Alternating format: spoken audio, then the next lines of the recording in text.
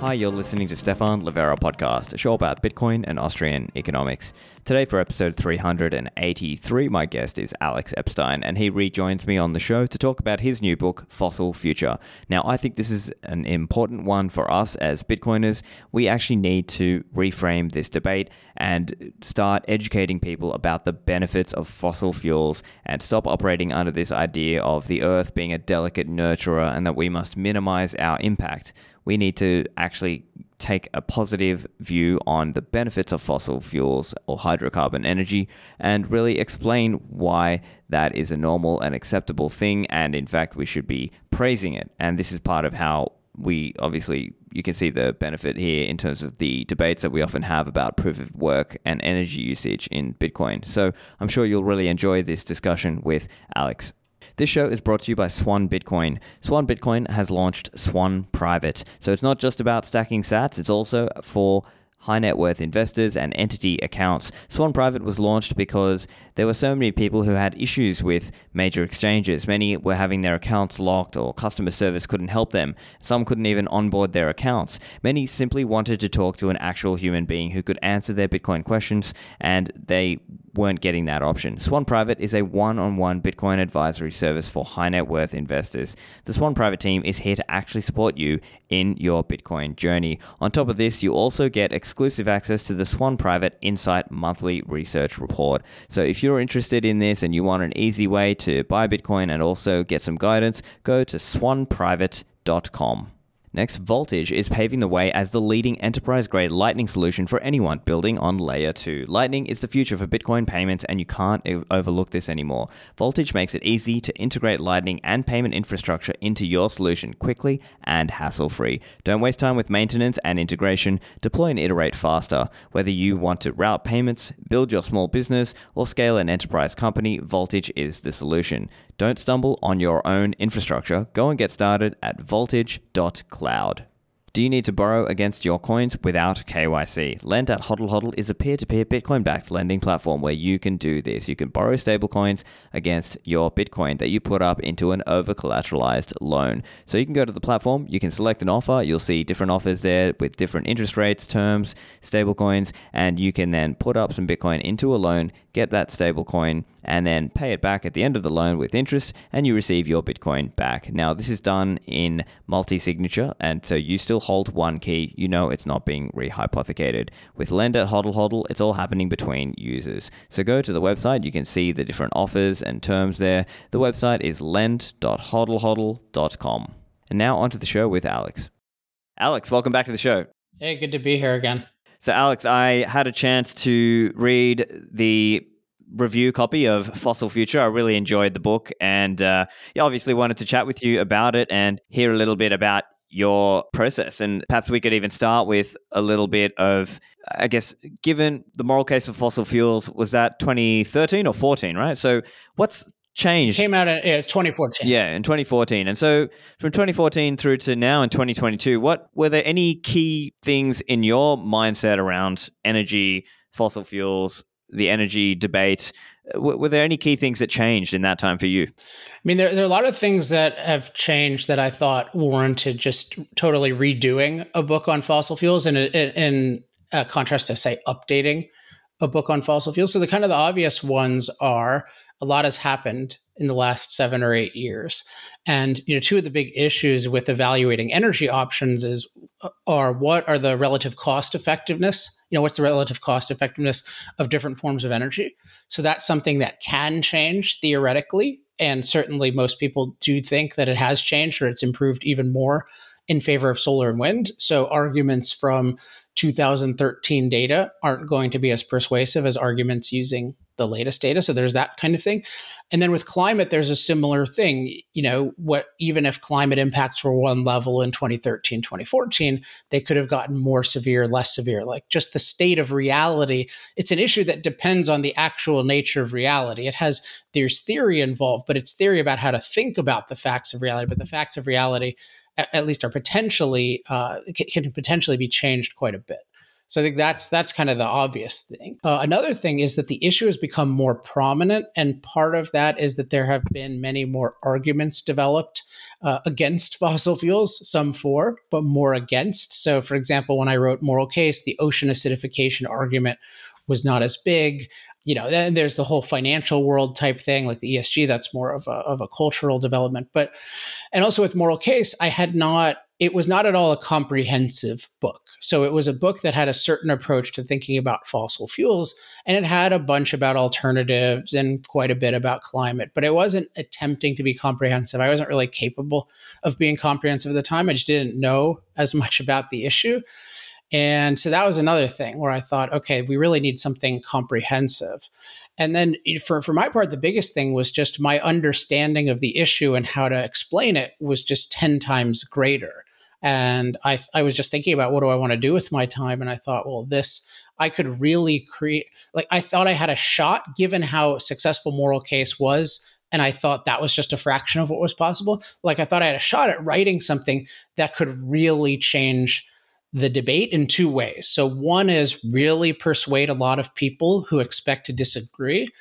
And so that's one, and that may apply to some members of your audience. But the other thing is really arm to the teeth people who already agree. I think if you go through Fossil Future, there are literally hundreds of specific myths. It has a lot of big picture stuff, but there are hundreds of specific myths that it just refutes. And you can talk about externalities, ocean acidification, species, anything you can think of basically is addressed. And it's not addressed in just a random list.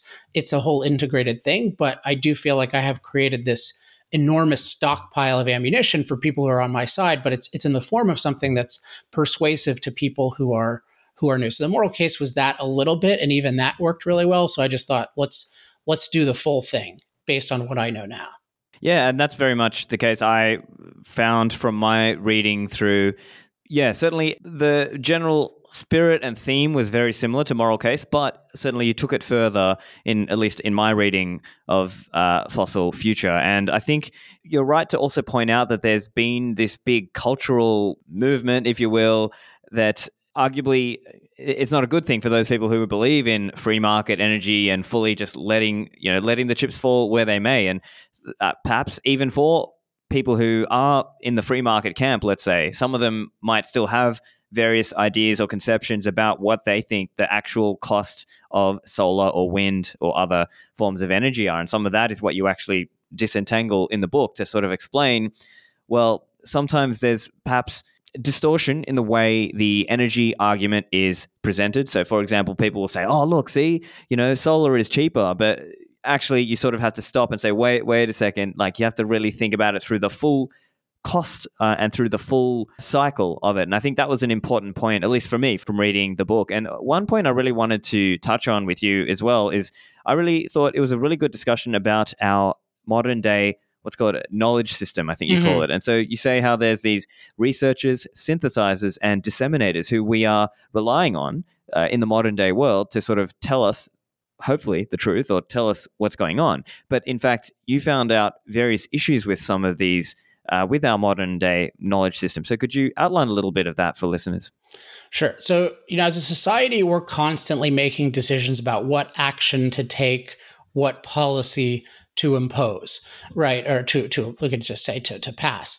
And we need expert knowledge to make those different decisions. You think about, what do we do about a new virus? What do we do about fossil fuels, which are our major source of energy, but at the same time, they have certain side effects people are concerned about. So you absolutely need expert knowledge. And the way we have it presented to us is the experts or the scientists have determined X, and it's usually rapidly eliminate fossil fuels. Or in the case of COVID, at the beginning, it was we all need to lock down. And that's, what the experts say.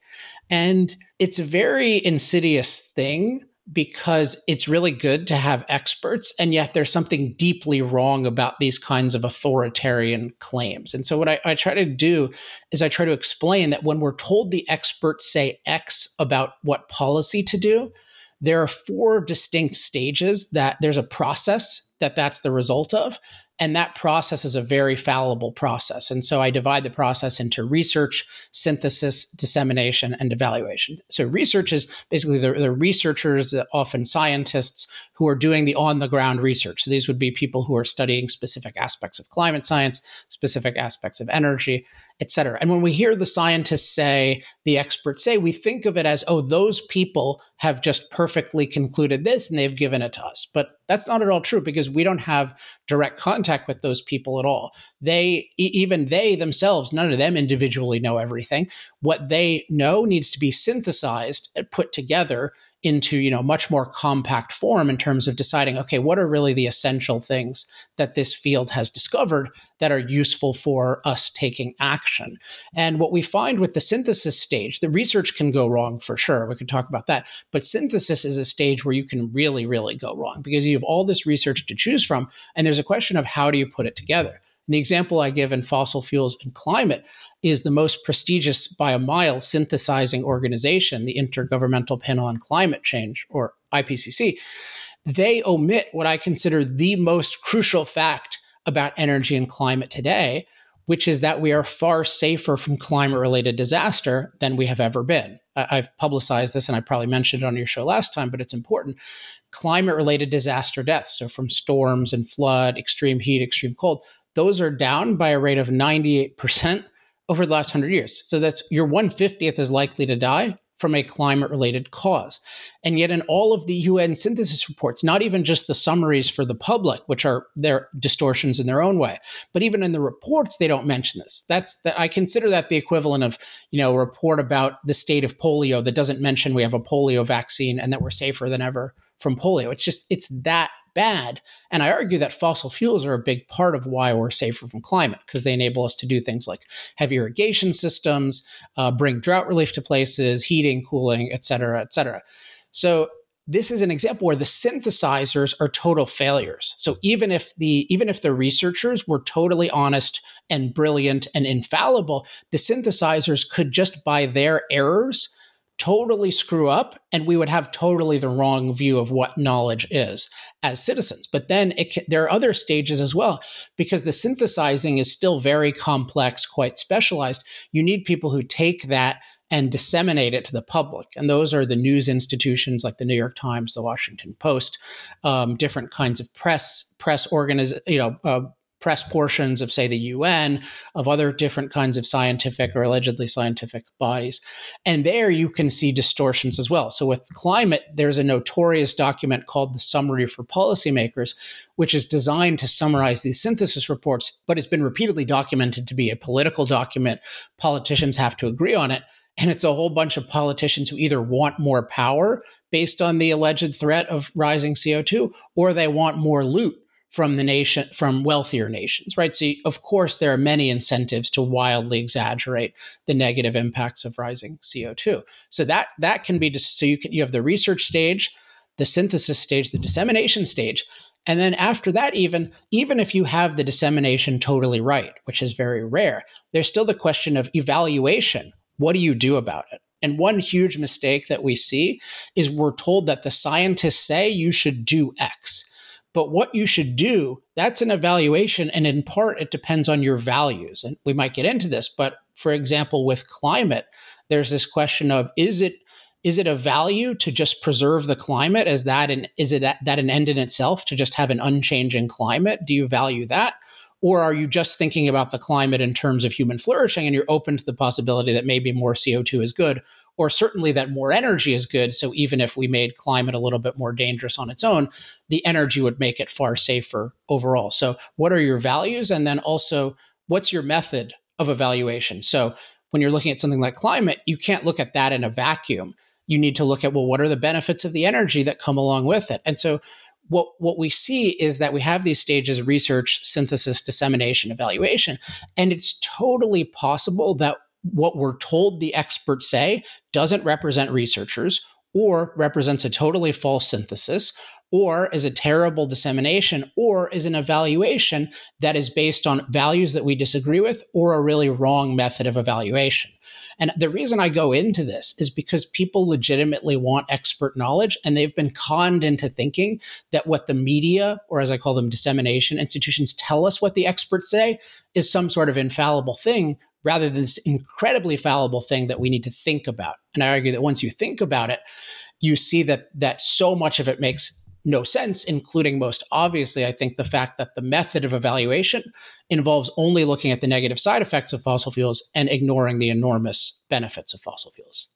Right. And that's a great point I noticed as a theme through the book is you had some interesting points around language and ways of maybe reframing things, or at least putting things in a correctly contextualizing light, let's say. So, for example, you say there are benefits deniers, right? There are people who are out there, as you said, speaking of the so-called negatives of, and okay, fine, let's admit there are negatives of anything, right, that you can say, but the crucial point is that you have to do an apples to apples and a fair comparison and point out, well, hang on, don't forget the benefits of this thing. And I think that's the very crucial point. And perhaps that's the point that people who are broadly on the same side are going to have the most success with that approach of pointing out, hang on, there are billions of people on this earth who don't have reliable energy. Like that's just a very difficult point for somebody to refute the truth of that statement.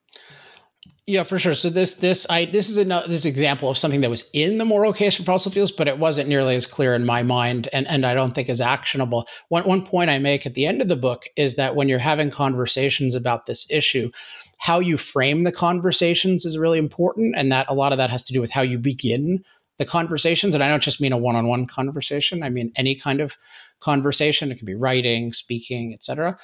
And one point I make is a very effective and objective way to frame things is what I call talking about considering the full context. So specifically, do you agree to weigh carefully the benefits and the side effects of various alternatives?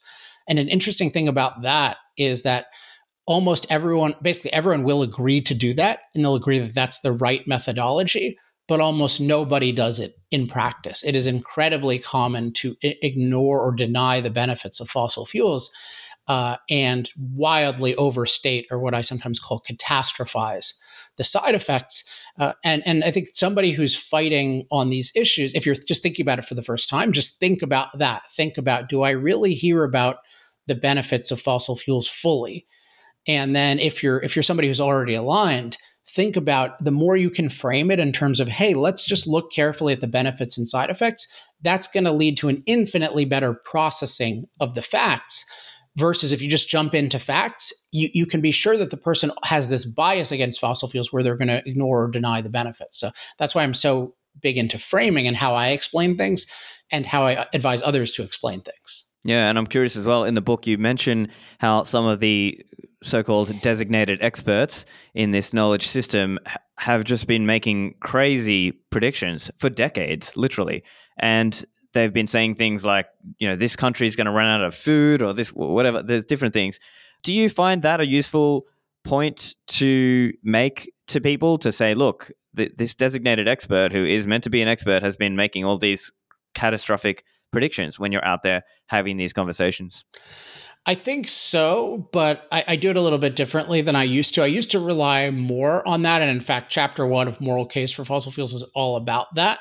Whereas chapter 1 of Fossil Future is called Ignoring Benefits. And so the first point I focus on is that if you start to think at all about the benefits of fossil fuels and how much they're needed, and you mentioned the point about billions of people without energy, that's a crucial aspect of it, because this is producing 80% it's providing 80% of our energy in a world that needs dramatically more energy, certainly by those of us who live in the wealthy world, by our standards. We have a statistic I like that I got from the energy expert Robert Bryce is 3 billion people use less electricity than a typical refrigerator of ours.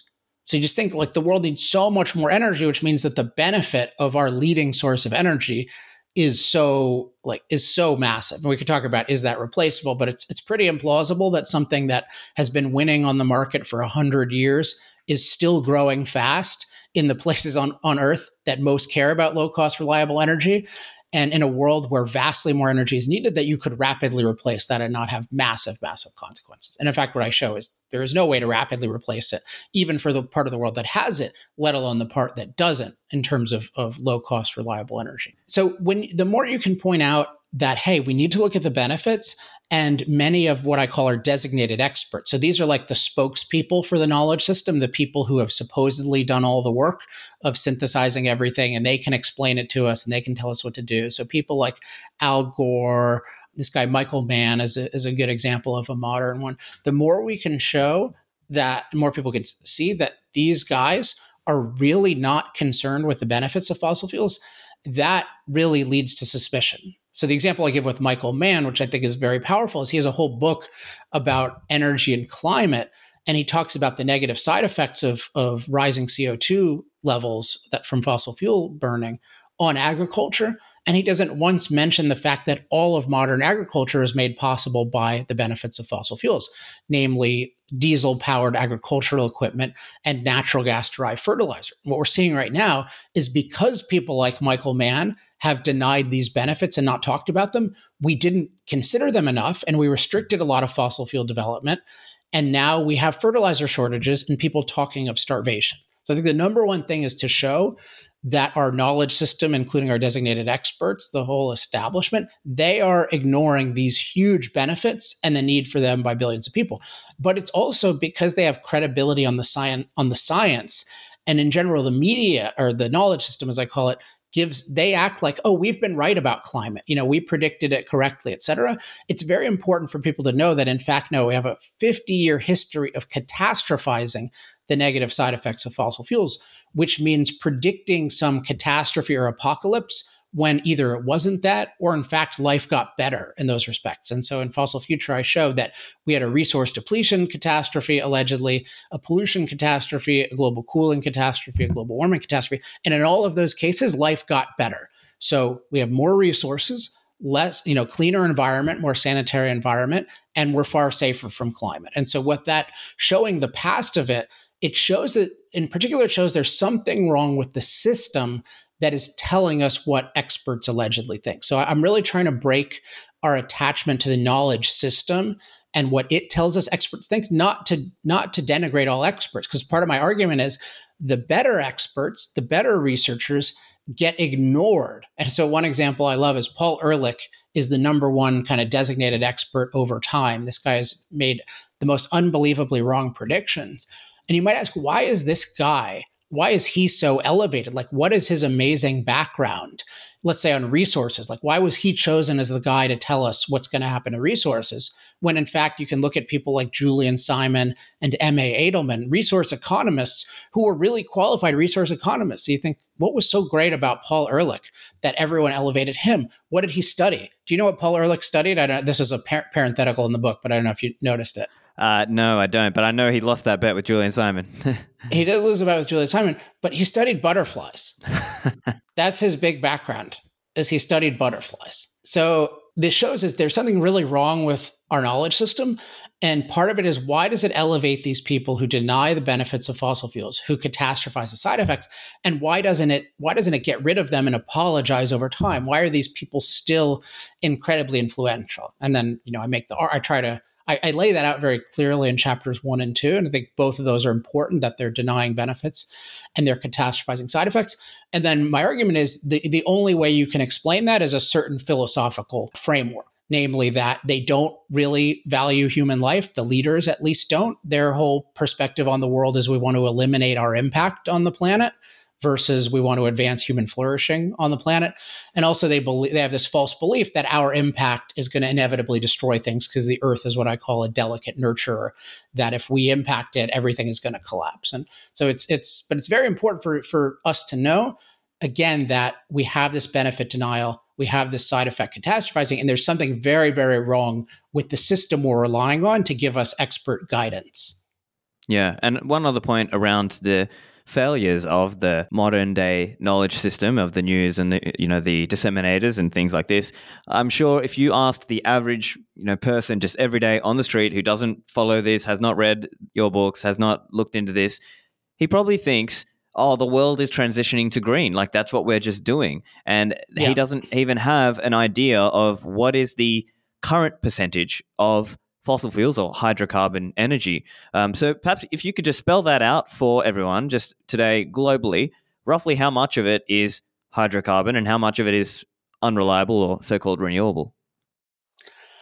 I think it's really important when you see a failure like that, you really know there's a problem. And particularly, this was a failure a year ago. Right now, we're in the midst of an energy crisis. So people are starting to learn, oh, wait, we depend a lot more on fossil fuels than we thought we did, than we were told. But yeah, I mean, it's been 80%, and it still is 80% of the world's energy.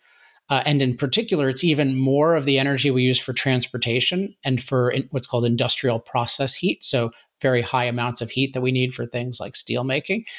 And so it's just totally dominant after generations of competition by different alternatives. It's dominant, and it's still growing. And it's growing particularly in parts of the world that care most about low cost, reliable energy, namely China. So this should show there's something really, really special about these fuels, and you can't explain it by, oh, we just prefer it, or oh, it's just legacy. Like that's amounts to a giant conspiracy theory about the whole world. Like, why is Japan using fossil fuels? Dude, they don't have they don't have these reserves. They're importing them, and you see other places importing energy, and they're doing it because it's the most cost-effective option most of the time for most people and in most places. Whereas you take, say, solar and wind, those are notably used in high concentrations when governments have massive preferences for them. So either they give them subsidies, so they pay the companies extra, more than the market would be willing to pay, and they mandate them. So they actually force us to use them at any cost. And then the thing that's most overlooked is we have grid policies that will pay the same amount of money for reliable electricity that you can get on demand versus unreliable electricity that you can't count on at all. And that makes no sense at all. You would never pay workers that way. You would never pay for a car that worked a third of the time. You would never pay the same for that as you would one that worked all the time. So this doesn't make any sense. And even there, it's about 3% of the world's energy overall. So it depends very much on government, and you can see physically it actually depends on these reliable, controllable power plants that are fossil fuels, nuclear, hydro, or occasionally geothermal, because they're not controllable. So I think of them as, and I try to make the case financially, these are parasites, and if they're parasites, that means A, they're adding cost, but B, all of these claims that they're going to scale amazingly are extremely dubious, because right now they only function basically by the grace of natural gas. Natural gas is by far the best thing for giving life support to renewables, or as I call them, unreliables, because it can cycle up and down really quickly to compensate for their unreliability.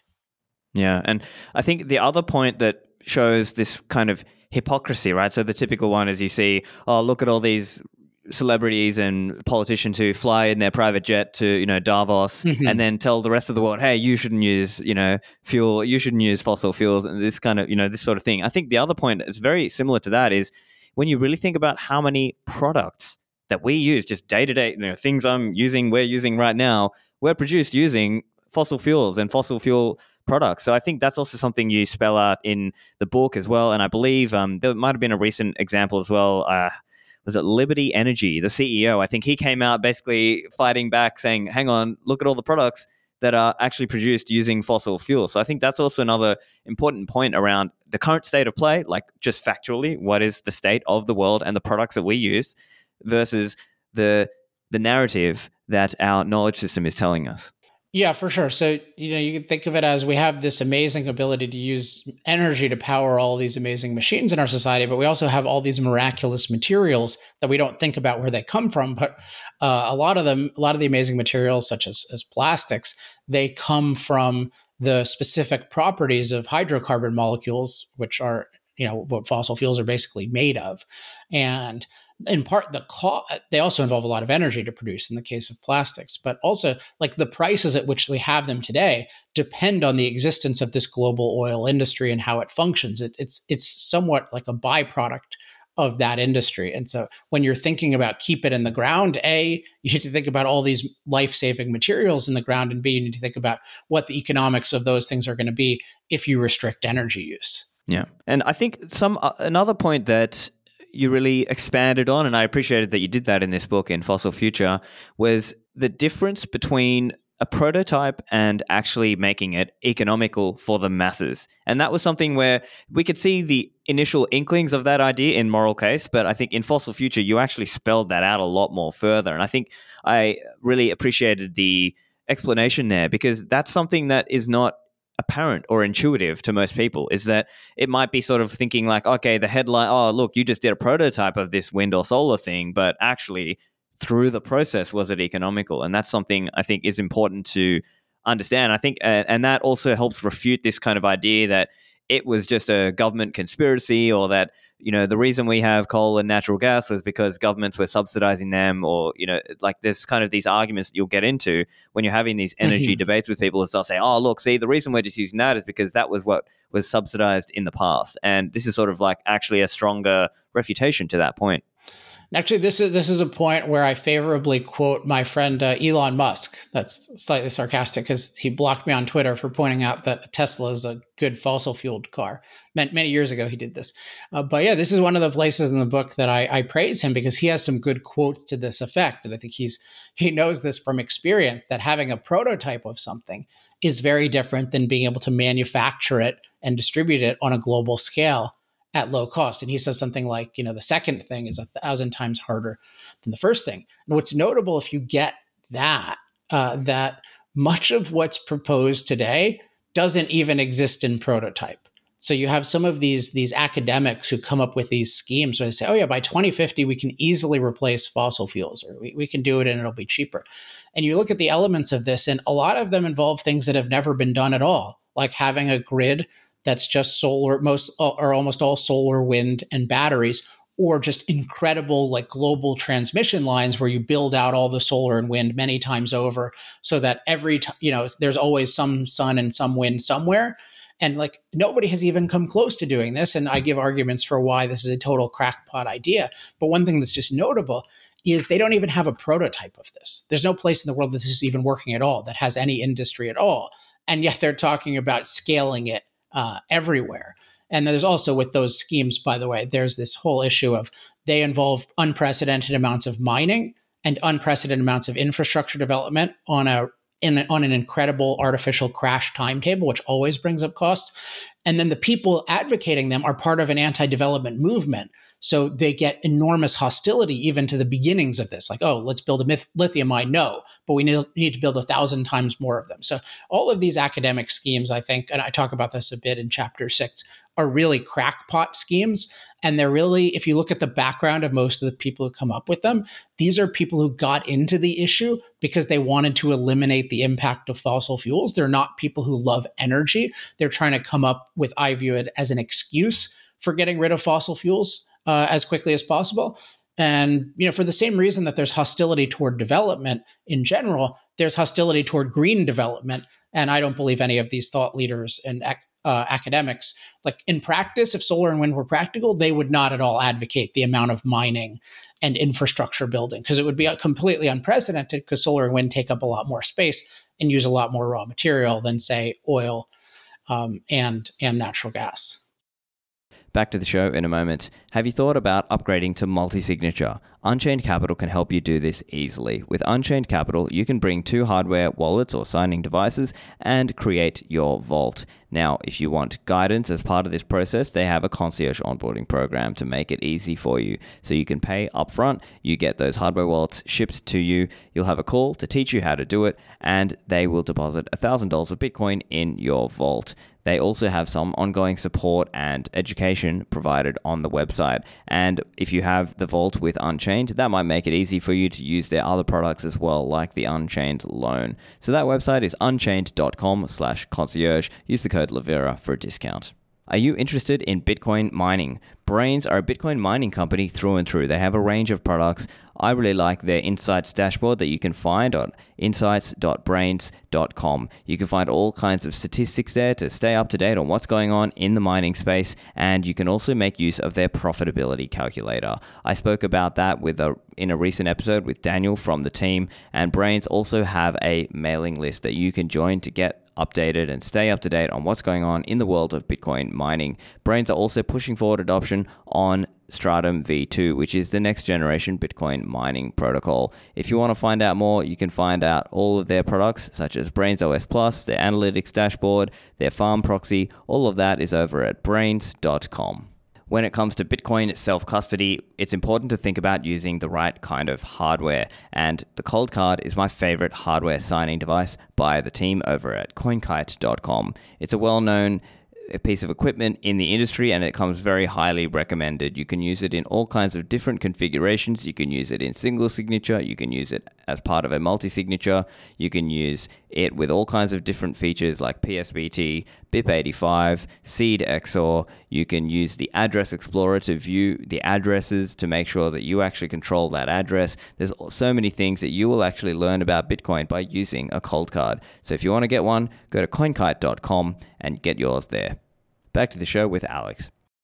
Right. And the other point that you really nail and you hammer that point in the book is this idea that fossil fuels and hydrocarbon energies, so generally coal, natural gas, etc., have just incredible convenience. And that's what makes them economically useful as well, right? It's this idea that you can concentrate so much energy, you can release it and use it in a practical way when you need it, whether you're in New York City, or whether you're in some really poor country like, where I was born in Sri Lanka, right? You can have a generator and you can use fuel and you can power something and you can use that technology to do all kinds of things, whether that's, washing machines that save our labor hours, or lighting, or medical equipment. And I think that's such an important point for people to really appreciate, is that it didn't just sort of come up for no reason. There's a reason why people in different places and different times where they've had access to this technology, they've chosen fossil fuels or hydrocarbon energy. I mean, maybe the simplest example is flying, because flying is just this totally miraculous thing. And the way I think of it is kind of human beings have wanted to fly for a long time. And essentially, we asked, the entrepreneurs of the world, hey, can you figure out a way to let us fly? Like, we communicated, we would love to fly. We talked about it. Nobody could figure this out. And then finally, one industry figured it out using one form of energy, namely this very concentrated, stable liquid called oil, derived into, for example, kerosene/jet fuel. And that's and they could do it on a global scale where we can just fly all the time everywhere in the world. And no other industry has figured out how to do that remotely for a number of reasons, including just the raw material of oil is such a potent and versatile and capable raw material. And yet we act like, it must be easy to replace it. And yet only one industry has figured out how to do it in the last 100 years in any meaningful way. And you look at some of these schemes and they'll talk about, we'll use hydrogen planes. Well, those don't exist at all commercially today. And for a lot of good reasons, including hydrogen, the density of it is lower, considerably lower than of oil by volume.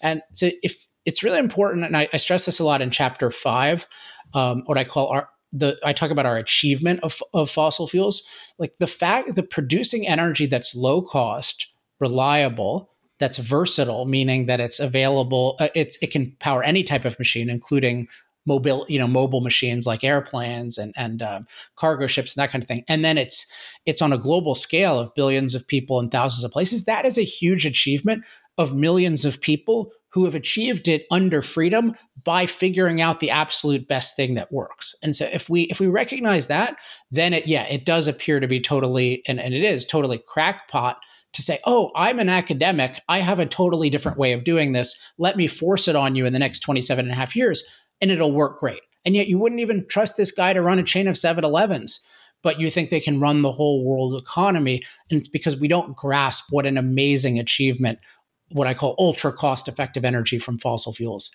is. Right. And I think the important point as well is that it's not just a technical achievement, it's an economic achievement. Exactly. And an economic... Yeah, that's a big point. Yeah, and I think that's very important for listeners to grasp that point, that it's not just about sort of imagining that you could hypothetically, theoretically make this... No, it's like, in the real world, could people make a supply chain using this energy? And could they realistically access it at that end user level if he needs to use a generator or drive his car? Like, how effective could it be? And it was actually about I think there's a quote here, trying to outcompete fossil fuels requires creating and continuously improving a whole new global industry. And I think that's a very important point for people to understand as well. And in particular, this is another example of just a clarity that I had that I didn't used to have, but I think it's very useful, is the difference between a technical achievement and economic achievement. So one example I bring up here is this quote that certain people say, and I think I use the Bernie Sanders version of it, which is, if we can put a man on the moon, we can sure as hell replace fossil fuels with renewable energy rapidly. That doesn't even follow remotely, because putting a man on the moon the way we did it is a purely technical achievement. It just means that we figured out a set of factors that we could combine at essentially infinite cost to put a handful of people on the surface of the moon. Now, that's an amazing technical achievement, and we can admire it. But the economic achievement would be to have cheap moon travel for everyone. So that requires not just being able to do it some way physically, but in a way that people can afford, given their other needs and preferences. And so it totally doesn't follow. And we really need to blow up this idea that the fact that something is technically doable on some scale and at some cost does not mean that it is technically doable, that it is economically doable on a global scale at low cost. And that's what we need energy, right? We need energy to power our machines. Everyone needs it. They need to be able to afford it. The fact that if you came up with some amazing technology of solar, wind, and batteries that only super wealthy people could afford, that's not particularly useful. Exactly. And so I think it also comes down to, especially for those of us who are in that free market libertarian camp, who obviously are aligned, I think it's also about some of the arguments around climate mastery as well. So this is what you also present in the book, which is this idea that as we become wealthier and wealthier as a species, as a people, we can survive in more harsh environments, or we can not die when there's natural disasters. Or, as you said, in the Netherlands, there's parts of the country that are literally below sea level, or many parts that are below high tide, and yet the country survives. How's that possible? It's climate mastery. And I think that's a very important argument also, because when you get into this discussion, you get this kind of a common pushback that I get, even when I'm talking about it, is this kind of, the sea levels are rising and the climate change is bringing all these, that because that's what the TV told me. They told me that all these bad things are going to happen if we keep using CO2, so we need to stop it. And I think that's really why people who are pro free markets should really understand the point about climate mastery as well. So if you could explain a little bit around climate mastery. Sure. And this is a broader example of the benefit denial, or recognizing the benefits versus the benefit denial.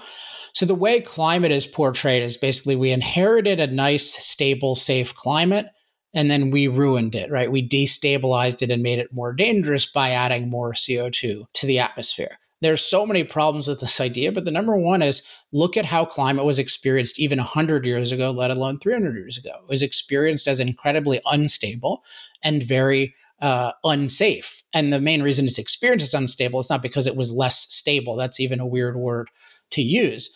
It's because we had so little ability to protect ourselves from the massive amount of climate danger that exists in the world and that has always existed in the world. We've had vastly different climates in the planet's history, but any of them would have posed a lot of challenges to human beings who are relatively physically fragile, and as well as to other species. And so what we have to recognize is how we experience climate today is amazing compared to how others have. And you take the example of drought. Like 100 years ago, you can see headlines around the world of people dying in very large numbers from drought.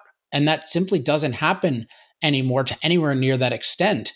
And why is that? Because supposedly climate has gotten worse. Well, leaving that aside, our ability to master climate has gotten incomparably better. So you just take irrigation.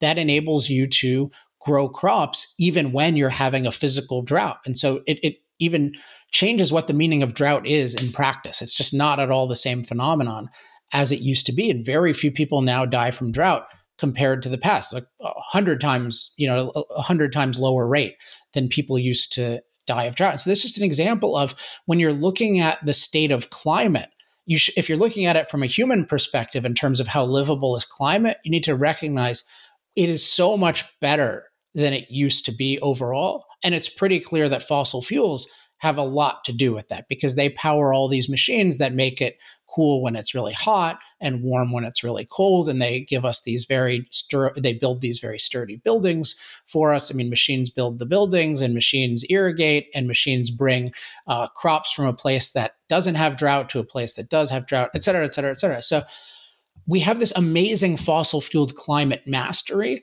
And yet the whole world is denying this because we have this narrative that climate is worse than ever and fossil fuels are the cause. Well, no, climate is better than ever and fossil fuels are the cause. So if you're speculating about the future and you deny the reality of fossil fueled climate mastery, then you're a climate mastery denier and you should not be trusted about the future. You can never trust predictions about the future from people who deny the present. Right. And another point that is a common pushback that people may be receiving is one around, okay, so these countries will start doing more economic development and they're going to use fossil fuels or hydrocarbon energy. And then what about air pollution? So what's your way of thinking and answering on this kind of question? So with air pollution, it's like anything else. You need to weigh it. It's a potential side effect. And so you need to think about it in the context of the benefits and other side effects of different kinds of alternatives. So one thing that's not mentioned with this is that often, even places that are using energy in a way we would consider dirty, it's often replacing a form of energy we would even consider dirtier, namely using wood and animal dung indoors for different people's fires inside their homes to do cooking and wash clothes and heating, of course. Like about a third of the world is still using animal dung and wood as a major source of energy. And that involves huge amounts of indoor air pollution that's the worst type of air pollution. So one thing is even the dirtier uses of fossil fuels they're often cleaner on their own. But the second point is, even if they weren't, there are huge, huge benefits to the survival, let alone flourishing of people that make them choose to have more dirty air in exchange for other things. Like, for example, keeping yourself warm. Freezing to death is a big concern in a lot of places, even in relatively warm parts of the world. Like, you have a lot of cold-related deaths in India, for example. Like, people want to keep warm. They want to be able to cook food. They want to be able to have agriculture. They want to be able to have some sort of medical care. So all of these things increase when you have lower cost energy. And then the final thing with air pollution that's really just evaded is we have really good and increasingly cheap technology for getting a lot of energy from fossil fuels while having lower air pollution. So you can see in the United States, there is an example of this. And a lot of places that have higher air pollution, it's a combination of they're poor, so they can't afford to, say, filter it as much. But the other thing is they often don't have governments that respect rights. So China would be example number one of this. And so they're often willing to allow amounts of pollution that are not properly allowed if you respect rights, but they just have some collective industrial goal. So in the same way, they're willing to kick huge amounts of people off their land or even, kill people that are considered inconvenient. There's just a willingness to have let's burn this coal in a really inefficient way because we're just trying to achieve this economic goal and we don't care about people, versus in societies that respect rights, part of what you do is you try to define rights with respect to the air and say, hey, at this time in history, given the state of economics, the state of technology, what is an acceptable level of air pollution? And that'll vary in time and place, but in terms of wealth especially. But if you're not a rights respecting country, you're not doing that. And so that is part of the reason that there's more air pollution. But part of it is it's in their interest to have more air pollution than we do because their lives are overall better. Just like with many poor people, it's in their interest to do things that are not in the interest of a wealthy person. But they should be free to pursue that interest. And in pursuing that interest, then they have a better chance at becoming wealthy.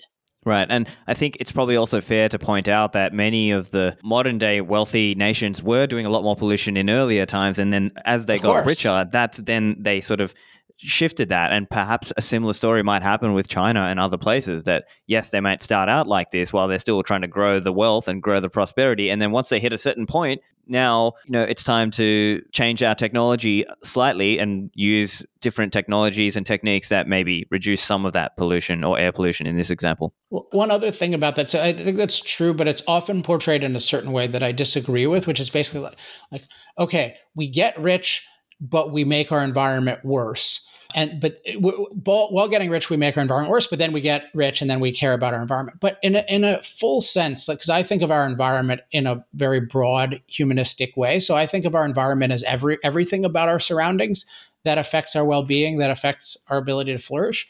And that includes things like being able to produce food, clothing, and shelter. Those are parts of our environment. That's not, I don't consider that not our environment. But in particular, with things like health and safety and cleanliness, a lot of what people use energy for, even at primitive levels, is to make those things better, is to improve things like sanitation. Maybe the best example is water quality. Part of what you do with energy is you purify and pump water so that instead of water being dirty and distant, it's clean and it's nearby.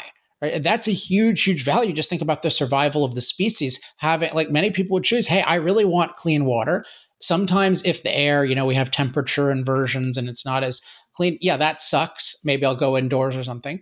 But I would rather have clean water, and I'd rather have modern medical care and these other things. So it's a wrong view to think about it as, oh, industrialization makes our environment worse. No, the whole point of it is to make our world a better human environment for us.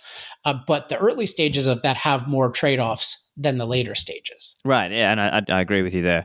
Also, in the book, you spell out what kinds of freedoms are required. So what are the freedoms that you believe should be part of a fossil future? So this is another thing that I felt like needed to be, in this book, basically, I just tried to think of everything that was needed to really change minds on this issue and to really empower advocates on this issue. And one thing is, I think you always need a policy to advocate for, because otherwise you're just commenting on things and criticizing things and reacting to things often. And so in chapter 10 of the book is about having a policy of energy freedom. And so that's a broad idea, but then I divide it into specific freedoms. And I talk about the freedom to trade, and I can go into any of them, but the freedom to trade, the freedom to develop, the freedom to compete, and then the freedom from endangerment, which deals with how do you set different kinds of standards to protect us from things like air pollution. What would you do about climate if it did have catastrophic effects? Because you can't rule that out just before you think about it, before you see the facts. But it turns out it's not a catastrophic phenomenon, but if it were, how would you think about it? So I go into all of those, and one of them, just to highlight, is, say, the freedom to trade. This is really what's missing from the poor world. I talk a lot about it, and I think you talk a lot about billions of people needing energy. And so part of that is, yes, we need the freedom to produce fossil fuels and use fossil fuels. That's absolutely true. But it's also true that there are many, many problems with governments around the world that, if they're not solved, will dramatically inhibit people's ability to have modern energy. And so I put this under the freedom to trade, and the way you can think of it, say, with creating a grid in a company. Like, let's say you have foreign investors and they say, hey, there's a certain African country that has a lot of potential, and we think we can invest there and the people can be really productive, and so it'll be worth it. And so we'll help them build a grid and we'll help finance that because we're going to make a lot more money in the long term. That's a kind of model that people used in China and other places. And it's very, very fast way of bringing a lot of people out of poverty, is instead of them just doing it with their own resource pool, is having outsiders do it in a way that's profitable for them, and if done properly, profitable for the people in the country. But let's say you don't have any kind of system of dependable payment for the outside investors. Why are they going to invest if they know that just some corrupt people can just take it, or if things are set up where the citizens can just take it and there are no consequences? So what you really need is what I call the freedom to trade, which means the ability to trade with contracts that are protected by governments, that are also, so you're protected from the governments acting badly and basically from your neighbors acting badly. And if you have that, then you can see just a flood of investment and development in poor places because it'll be profitable. But if you don't, and you have all of this corruption and governments that don't respect property rights, that don't enforce contracts, then you're going to continue to have huge problems. And this is a very un-PC thing to say, because we often treat it as, oh, all forms of government are equal and all cultures are equal, but it's just simply not true in terms of human flourishing. Governments that protect freedom, including property rights and enforcement of contracts, those are vastly superior for the production and use of energy compared to governments that don't. Right. And so, we can think of it like, giving people that certainty that their property is not going to be stolen from them. And I think this also maybe parlays a little bit into that other one around freedom to develop as well. So as you're saying, people need the ability to be able to make long-term investments into, let's say, coal or natural gas or whatever it is. And if they are denied that, then that can cause problems too. And we're seeing this around the world, right? Germany, Australia, other kinds of countries have tried to do this, even California, right? They're trying to do this kind of thing. And then what happens is the energy cost rises, or the reliability, the stability of the system starts to break down. And that's really unfortunate that we are a modern, technologically advanced species, and yet we can't even get reliable and cheap energy in rich Western world countries. And even though we know how to do it, and there's no resource problem whatsoever. So that means this applies to any era, but certainly to the energy crisis we're in. It means that it's a politically created problem. And a big part of it, as you indicated, is what I call lack of the freedom to develop.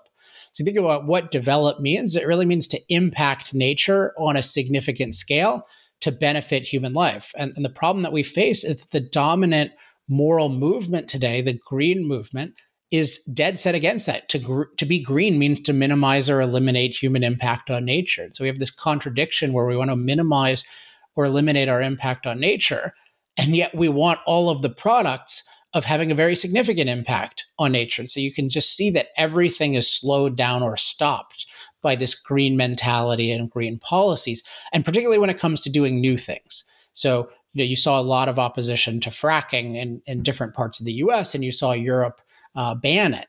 And what happens? Well, you're banning all these kinds of development or restricting them, including and especially fossil fuel development in Europe, but then you still need the energy. And so then you become extremely, extremely dependent on places like Russia that don't have this hostility toward development, but do have a hostility toward freedom.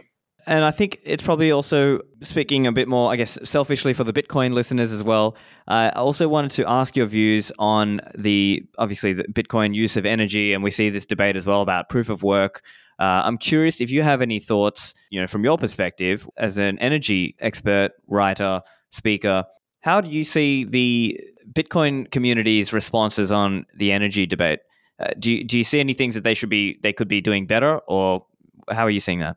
So I think the Bitcoin community maybe on average is considerably better on energy issues, but that's not too big a compliment, given that our whole establishment is based on the denial of the enormous benefits of fossil fuels in general, including its enormous climate mastery benefits. So one thing I want to stress in this discussion is just that the way we're taught to think about energy is not just a little off, it is 180 degrees off.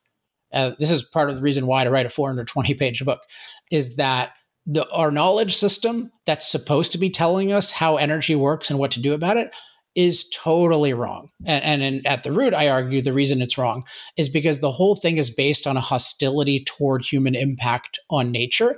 It's based on the belief that it's morally wrong for us to do this, and that because the earth is allegedly this delicate nurturer, that it's inevitably self-destructive for us to impact nature. And that leads to all kinds of things, including you don't really care about the benefits of fossil fuels because your whole focus is let's not impact nature, not let's benefit human beings, which involves impacting nature. So my belief is that the whole system has given you a totally wrong way of thinking about energy. And it's so powerful that even me, I was thinking, and I can elaborate, but there are a bunch of things I was thinking about wrong, even after having written The Moral Case for Fossil Fuels and talking about these things for years. So the understanding is so wrong. And the way of thinking about it in particular is so wrong, and the values are wrong, and the assumptions are wrong. So it really requires a total re-education on this issue. And if you don't have that, then you're just pretty crippled compared to what you could be, because you're going to be what's going to happen. I talk about this in chapter 11. Is the other side is just going to totally control the narrative, because they're going to make the goal, let's eliminate fossil fuels, and in particular CO2, as quickly as possible. That's what they've made the goal globally. And then you're just going to react to that goal. And you're going to say, oh, maybe we can do it with Bitcoin, or maybe Bitcoin is going to enable all these renewables, et cetera, et cetera. And they're going to point out, look, let's be realistic. Bitcoin involves a lot of energy. It's a new use of energy. It's using more and more of it. It's not all going to be solar and wind. It's not even remotely close to that for a whole bunch of reasons. And so Bitcoin is using more energy. It's having more impact. It's emitting more CO2 than if Bitcoin did not exist. That is for sure true for the foreseeable future. So if you accept that our goal should be to eliminate our impact on nature in general and the impact of CO2 emissions in particular, then you're just totally screwed. But there's no reason to think about this because this way makes no sense. Why should our goal be to eliminate impact on nature? that human beings survive by impacting nature. Why should our goal be to eliminate CO2 of all things at all costs, given that CO2 is a byproduct of the form of energy that makes life amazing, that we are amazing at dealing with warming and other kinds of climate changes, that warming, by the way, this is an important fact that people don't know, occurs mostly in colder parts of the world. It's been 14 degrees Celsius, 25 degrees warmer in the history of this planet. Life thrived. We're a tropical species. Like, none of this way of thinking makes any sense, but you really need it all reframed. And so the way I think of what the book is doing and what my work is doing is I'm looking at the whole world, including energy, including Bitcoin, from a human flourishing perspective, as against an anti-human impact perspective, which is the way we're taught to look at it. So I think that once you have that perspective and you know all the facts and you have all of these hundreds of myths refuted, yeah, then you're an animal. I mean, then it's another level. And I think you're seeing some of the more effective people like you and some others. You didn't have fossil future in the past, but you had elements of this, including moral case for fossil fuels. And it is much, much more effective. So I think that Bitcoin, like, if you're in this world, you need to really 100% understand how good low-cost, reliable energy in general is for the world, why using more of it is a good thing, why fossil fuels are uniquely good at providing it, and how any negative side effects of fossil fuels are far, far outweighed by benefits. And then the way you position Bitcoin is, look, we regard this as a really good use of energy. That's why people are paying a lot for it, because it is very, very valuable in terms of having, and you can fill in the blanks in terms of the value. And I talk about this a bit in chapter 5 of the book, but the real, so that gives you a little bit of an argument, but the main thing is just totally rethinking energy from a human flourishing perspective. And I think if your livelihood depends on energy at all, you really need this re-education. Absolutely. And so I think this is something that in the Bitcoin community, there are obviously differing views, and there's some in the Bitcoin world who are trying to say, no, look how, I mean, there's a few different views, right? Just some of them are saying, oh, look, It's going to incentivize more renewables. And other people are sort of trying to do this minimizing sort of factor of, oh, look, we're not using that much energy.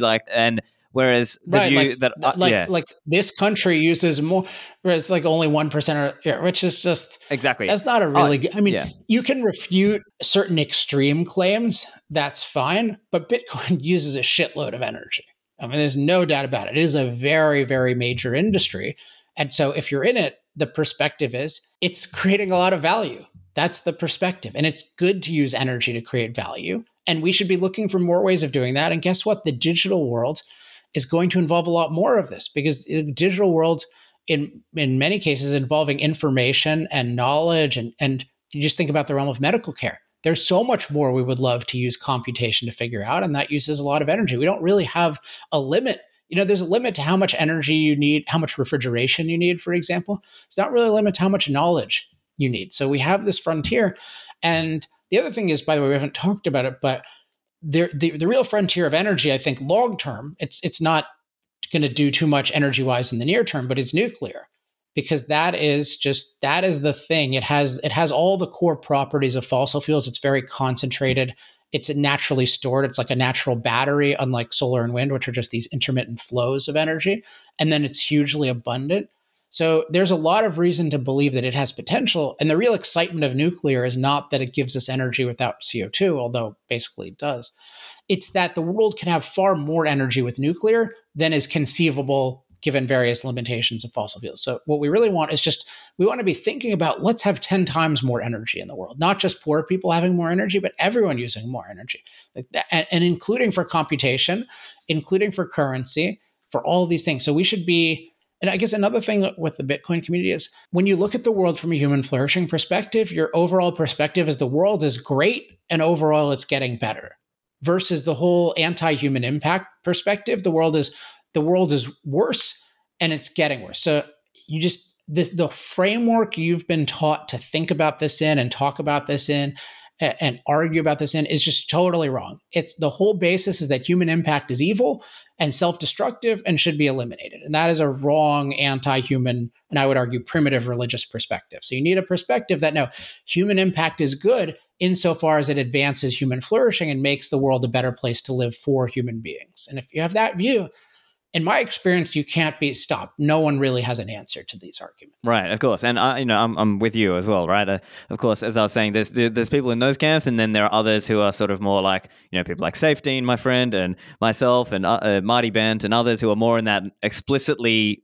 We need to reject that frame, right? We need to explicitly, and I think it also parlays or plays a little bit into this whole so-called ESG discussion, right? Because we're seeing this now of like, oh, this company is not ESG, and I mean, we're seeing all this drama now with Tesla now not being an ESG company and so on. But part of it is just that explicit rejection of this ESG frame and not using the terminology and the framing of our opponents, like the people who don't want our technology.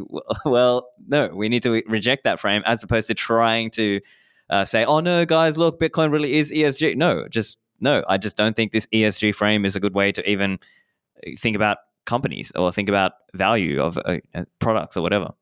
I mean, the one thing that the one aspect of that I just highlight, though, is that what you do want to do is think about, with the bad framing, think about what are the legitimate values that it's co-opted. Because one point I make in a bunch of the book, including chapter 3, I talk a lot about sloppy environmental terminology that's used to manipulate people. So things like save the planet, protect the environment. These are things people use. So when you say save the planet, protect the environment, what you think is, hey, they want our environment to be a better place for us. They want to save it from pollution. They want to save it from destruction of natural beauty. But what those vague terms also mean, and in practice mostly mean, is they mean, let's not build factories, let's not build roads, let's not have industrial farms. So it's this global hostility toward impact, but it camouflages itself in, oh, we just want to minimize the bad impacts. We just want to minimize the anti-human impacts. So these things are so what they've done, though, is they've owned this issue of having a clean and healthy and safe environment. And with ESG in particular, what they've owned in addition to that is the idea of being long-term. They often call it sustainability, which is the idea that, oh no, the other side is unsustainable. They don't care about the long term. They just want to do short-term stuff. And also they're so narrow. They don't care about the broader implications of what they do. They're ambivalent, or not ambivalent. They don't care about their communities. They don't care about the local environment. And what we need to do is say, no, we believe in long-term value creation. And that's long-term phenomenon. And that includes taking into account a bunch of different global factors. But our focus is we're creating value in the world. We're not eliminating impact on the world. And the more you can own, in any debate, own all the value issues, and in this debate, own all the environmental value issues, then you can win. So the thing is just not to be perceived as anti-ESG in a way that cedes them any of that ground. It's to view it as, no, they don't deserve any of that.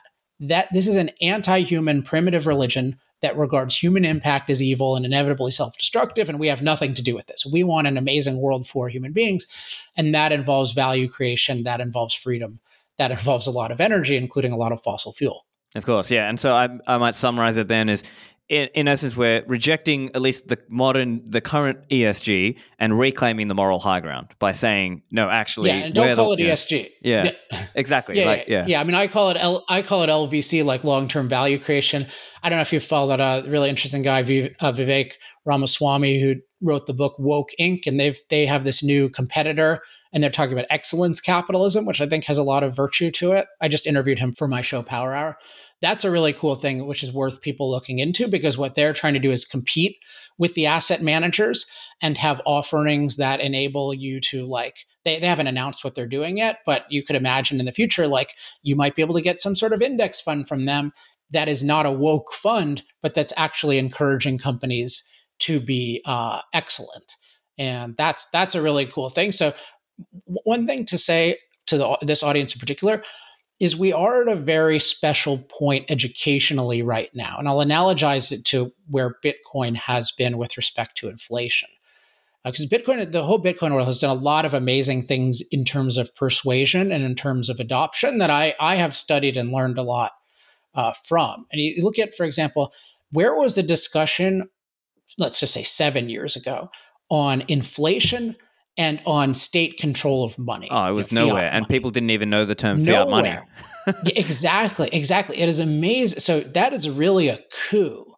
And so part of the coup, not all of the coup at all, but part of the coup is that we have is the phenomenon of people are actually experiencing inflation. They're seeing the consequences. And what had happened in the past is the inflation experienced by us was not something that people could really perceive, even if it was happening to different degrees. And so it didn't seem real.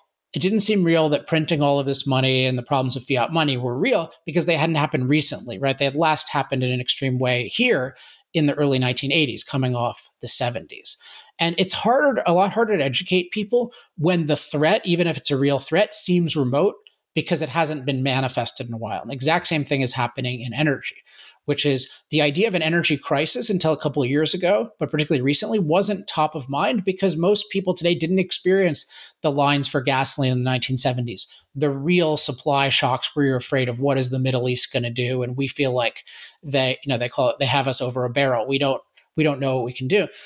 And, blackouts and these kinds of threats. And we saw, starting with California, maybe in 2020, then Texas in 2021. But now we're talking about, we have one of the major agencies in the country, one of the major political agencies saying, hey, we could have blackouts all around the country now because we've been shutting down all these coal plants and we haven't had a viable replacement.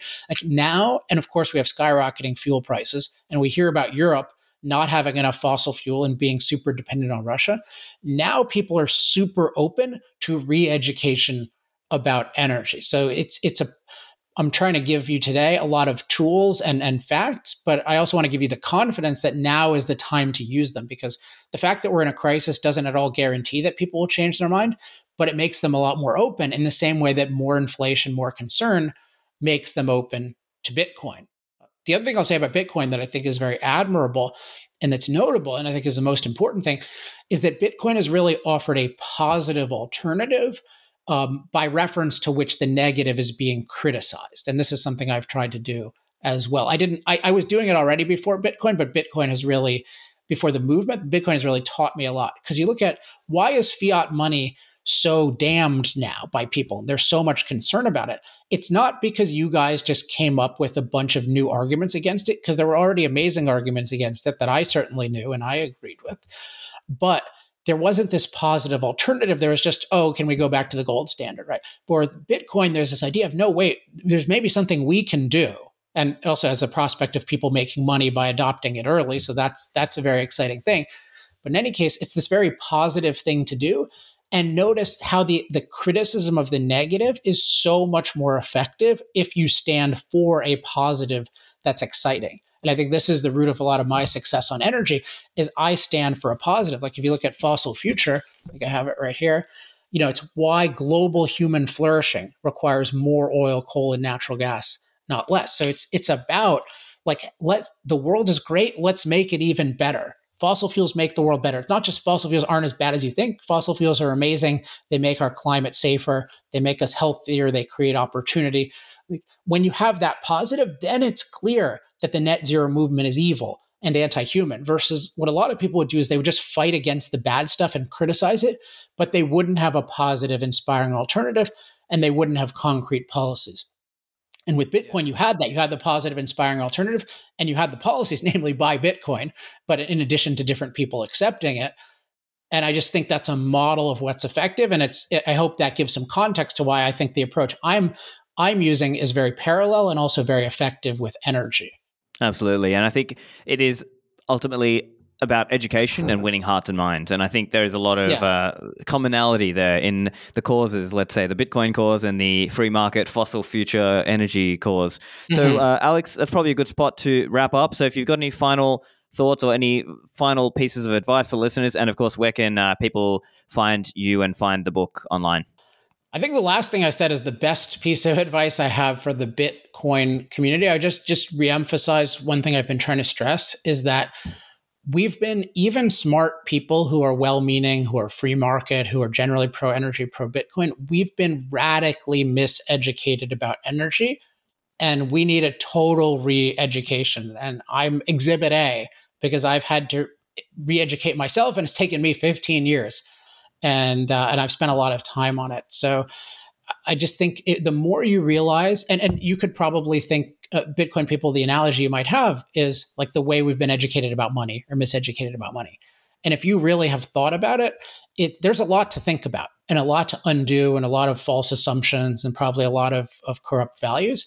And it is the same thing for energy. And so it's why I've taken the time to just create the ultimate re-education on energy, both for people who expect to disagree, but also for allies who just really need to know everything. And so to know everything involves two basic things. It means everything about how to think about energy. And so this is the issue of framework. What are your methods? What are your assumptions? What are your values that you're starting with? And what are the right ones that are pro-human? What are the wrong ones that are anti-human?